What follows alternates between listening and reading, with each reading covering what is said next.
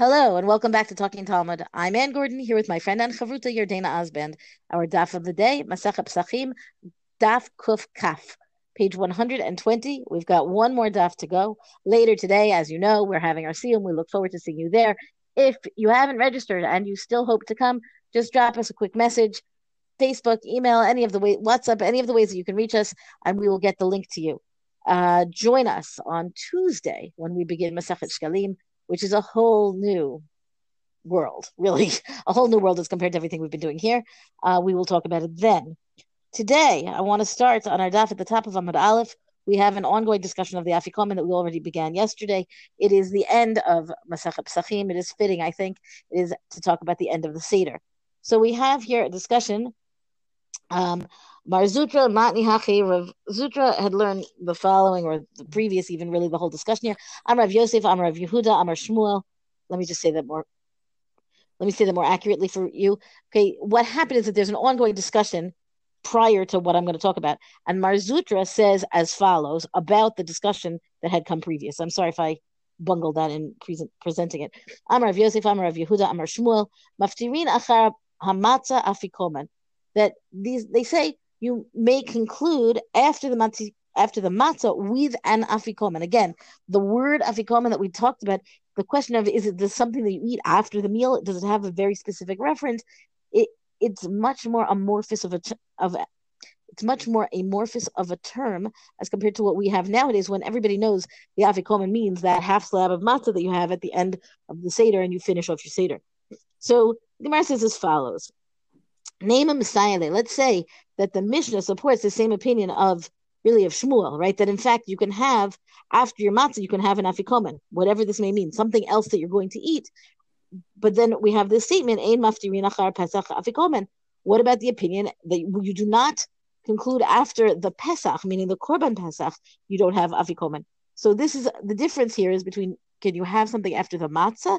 Can you have something after the Korban Pesach? So the Gemara concludes, Achar Pesach, Dolo Aval Achar Matzah Maftirin. So the Gemara concludes, it is after the Korban Pesach, you can't have any afikoman, any final eating something, but after the matzah, indeed you can. But then the Gemara doesn't like this. Lo me baya kamar, lo me baya achar matzah, Dolo nafish ta'ame. Because the Mishnah says the phrasing of the Mishnah doesn't really line up with this conclusion. Because the idea of saying that you can have an afikoman after eating matzah, right? The idea is the representation here in the Gemara is the lo nafish ta'ameh. The taste of matzah is not so strong. Aval achar Pesach ema lo. You might think that after Korban Pesach, then you wouldn't be able to have that same afikoman afterwards because the taste is that much stronger. Kamashmon. Therefore, the Mishnah teaches us that also you can't have the prohibition after an afikoman. Meaning, maybe you would think that you need to hold on to the taste of the matzah, right? The parallel here, I think, between matzah and Pesach and the Korban Pesach as the thing after which you are not supposed to have anything that's going to distract you from what you've just had, I think is a very interesting discussion. And I would say also really very foreign to our experience of afikoman nowadays. Okay, the Gemara asks one more question on this, or an objection made today, because now we're going to talk about dessert, which I find, appropriate in our, how the afikoman came to be used. And as I said to Yodena in preparation, you're going to see here great familiarity with the desserts that they had in the time of the Gemara as compared to the desserts even that we have nowadays. Hasufganin.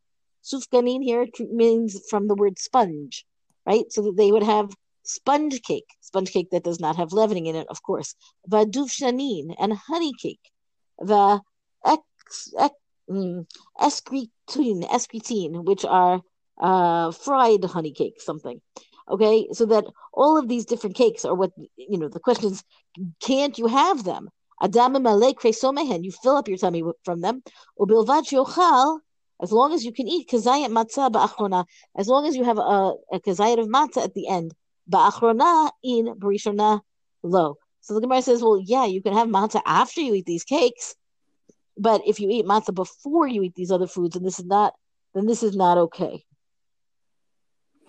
Now, yeah, go ahead. The sponge cake thing is funny. I just have to mention that my grandmother, Helen Osband, her favorite food in the world was sponge cake. She loved Pesach. It was her favorite holiday. And for one of her birthdays, I remember we gave her, instead of a birthday cake, a bowl of sponge cake batter. That's all she wanted for her birthday. She just loves sponge cake year round, but it's a You particular know, Jewish delicacy, I would say. I imagine that there are times, right, when if you don't have enough eggs, you can't get eggs. And this happened last year in Israel and Pasach anyway, that there were just no eggs to be found for some reason. I mean, that presumably was pandemic related, but whatever the reason was, people were flipping out because now you can't make anything, but you also can't make sponge cake, which takes so many eggs. And in that way, I think it does become a delicacy. Yeah, my one question here, I know you're about to wrap up this section, is some of this discussion about matzah versus Korban Pesach like a post-temple discussion? Like, I wonder if this was being written during the time of the Beit HaMikdash when there was Korban Pesach, if matzah would have even been factored into this. That's an interesting question. I feel the need to put it into the context of the mission of the statement that I said, all of this is coming into the context of what was said before, and then I didn't really mention what that was.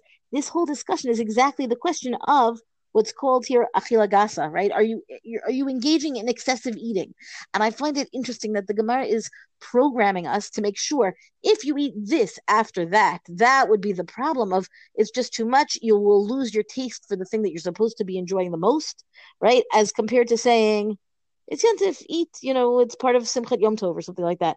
The fact that this becomes a focus on the specific taste of the matzah, the specific benefit and enjoyment of the Korban Pesach, again, in the time of the temple, to the extent that if you fill up your belly with sponge cake and honey cake and all of these delicacies that we would call dessert, right? Can you then have matzah afterwards? Will you want to have matzah afterwards? That I think is again as you say, the post temple question, because Right. I did hear they what you're really have saying, dessert after the Korban Pesach?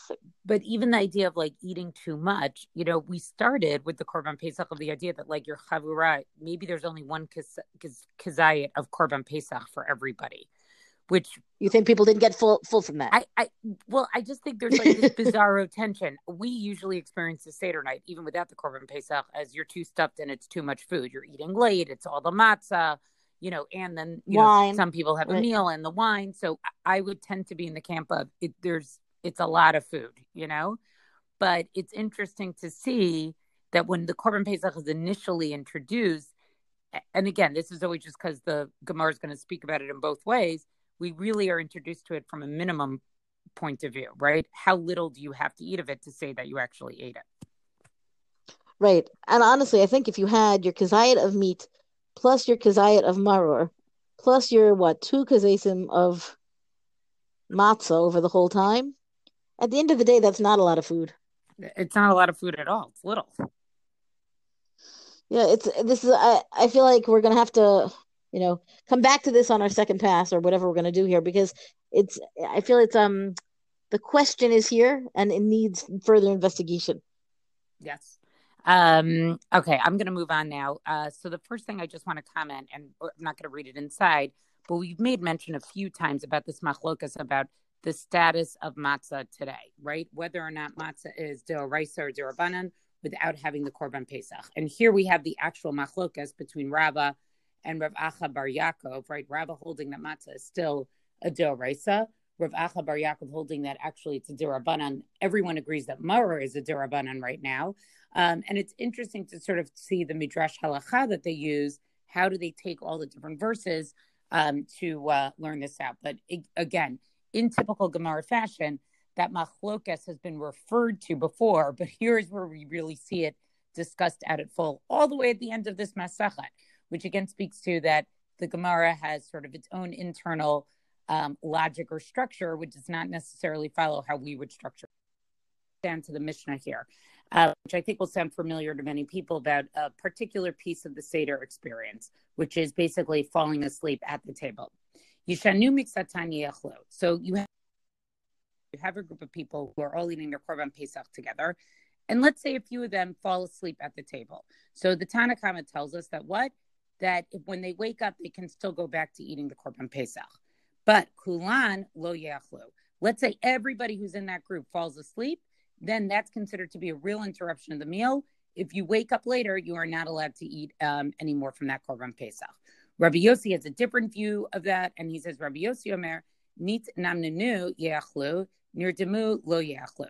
So for Rabbi Yossi, it's not a number of participants who fall asleep, it's about the type of sleep.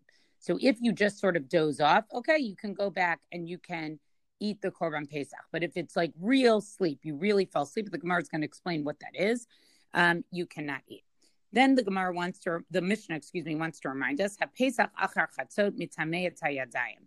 So we've talked about that before, right? That if you touch the Korban Pesach after midnight, it actually makes your hands ritually impure. Your hands actually become tameh, right? Because now that Korban meat has the status of notar, which means that it's being eaten, or it's left over, is the way to say it. It's being left over after the time when it can be eaten. And that's a problem. And then the Mishnah, I keep saying Gemara, the Mishnah here just wants to add, hapigul v'hanotar mitamim etayadayim. Also something that is pigul, which is an offering that is basically a korban that becomes invalidated because it didn't have the right intent when you tried to sacrifice it. If you remember back to all our discussion of korbanos earlier in Pesachim, right? Like let's say that you had the wrong korban in mind when you did when you shechted the korban. So that korban that meat has the status of pigul. And if you touch it, it also makes your hands tameh. We'll talk about this probably a little bit more tomorrow.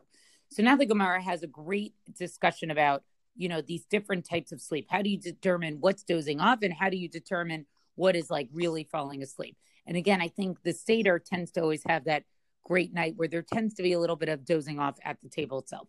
Rabbi Yossi Omer, namnu yachlu nirdemu lo yachlu, right? So this is the line from the Mishnah. Hechi dami, okay? So they want to say, we're at hechi dami nit nam name, right? What does it mean to be dozing off? Amar Rav Ashi, nim velo name tir, right? So it means you're asleep, but you're not asleep.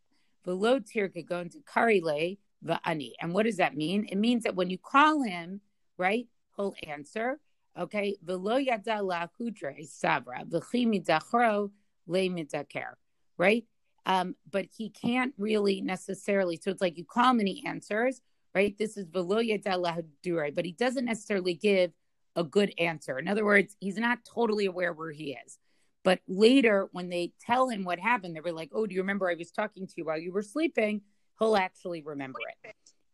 So I think that's like a great description of what sort of dozing off is. It's like when you're kid, I have one kid who can like fall asleep anywhere, and you call his name and he does that, like he acknowledges you, but he just sort of can't get like his body up. And if you ask him later, he'll say, "You were totally annoying me that you were trying to wake me up." So I think that's what it's describing here.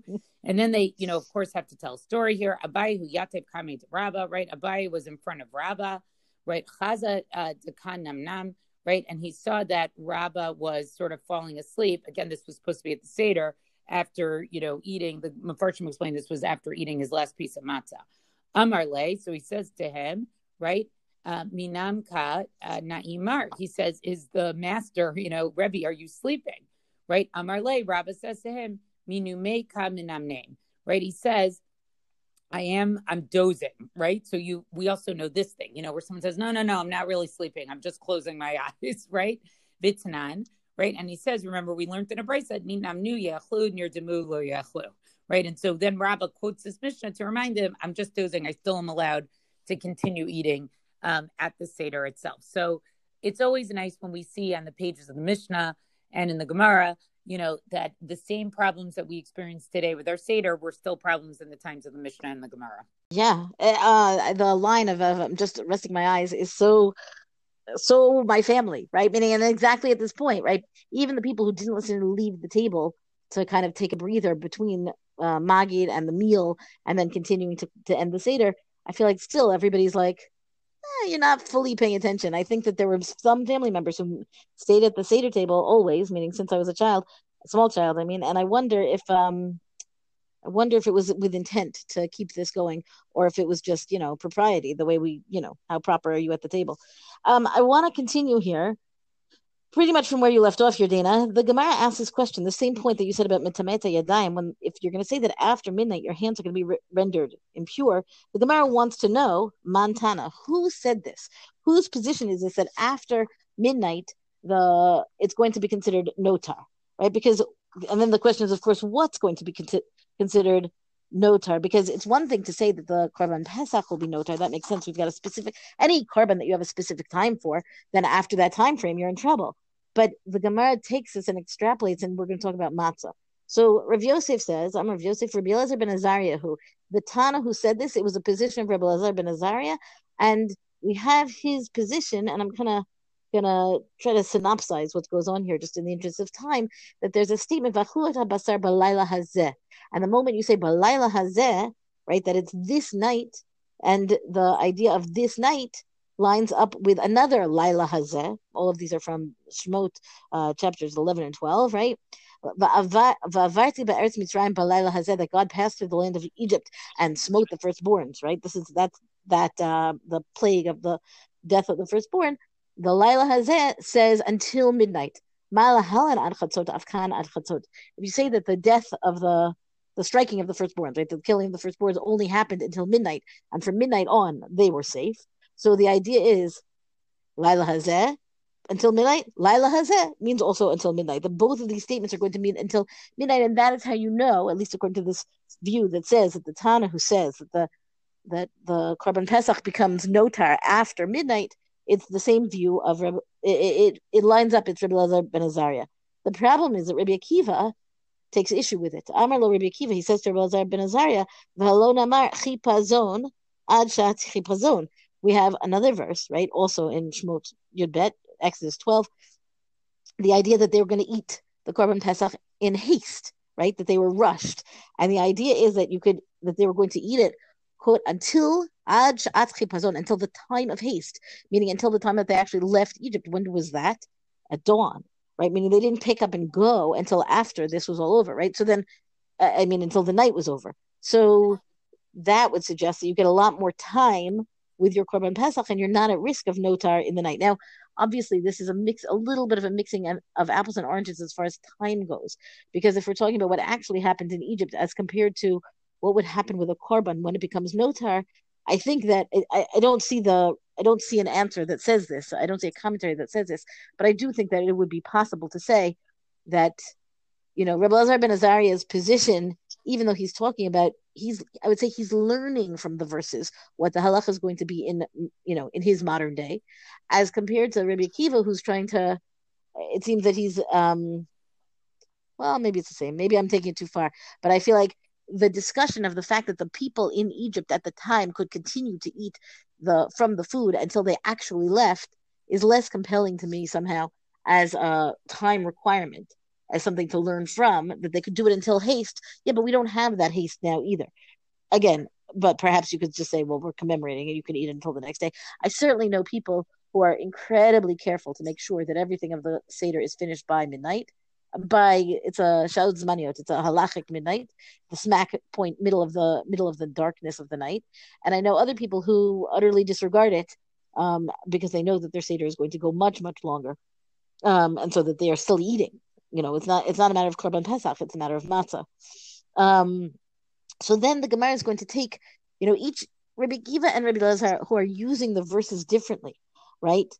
The question of Laila Hazeh, Rabbi Akiva has to explain, what do you do with Halayla Hazeh that Rabbi Elazar ben Azariah used to make his time factor?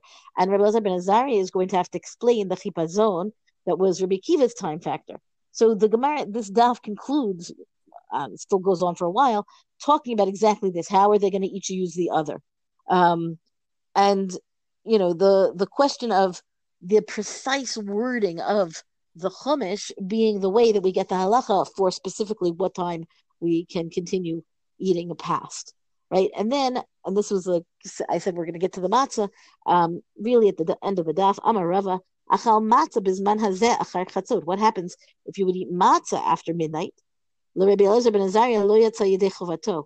If you have eaten matzah after midnight, as far as Rebbe Elazar ben Azariah is concerned, you have blown it. You have gone too far. And I'm wondering if that means that you haven't eaten matzah until after midnight, because the language of you have not fulfilled your obligation, as opposed to you have violated a problem of eating it too late. In any case, pshita de kevan de it gishlo pesach ke pesach dami. So the Gemara says, well, of course that's going to be the fact, because matzah is compared or analogized, I guess, to the Korban Pesach, which means that just like the Korban Pesach can't be eaten after midnight, according to Rabbi Ben Azariah, so too the matzah can't be eaten any later. Okay, and then I think that at the end we've got Rava takes a statement back to say that, as far as you want to make this comparison between matzah and Pesach, they're really separate in the two. Right, and again, I'm just going to throw out there before we wrap up, this discussion again strikes me as a little bit like post Beit HaMikdash Pesach discussion. Like, would we be having this discussion if the Gemara was written when we were actually doing the Korban Pesach? And I think trying to sort of suss, as you always say, Anne, all of this out. What does it mean to keep Pesach when you don't have the Korban Pesach is a little bit of what we're trying to see here. Obviously, we were going to do Pesach, but what's the meaning behind all the foods and all the rituals, and what status does it have? And I think we see a lot of that here on this page. So you think that it would be that the time factor would be more casual if we were actually engaging in the eating of the korban? Something about it. You're having a discussion about something that we're not actually doing. I don't know. I just wonder. And which they themselves were not actually doing. And I think we're sad they weren't doing, but I just wonder how that discussion would have been shaped differently. Well, that's our DAF discussion for the day. Rank us, review us on all major podcasts. Thank you to Rabbanit Michelle Farber for hosting us on the Hadran website. Let us know what you thought about this DAF on our Talking Talmud Facebook page. And until tomorrow, go and learn.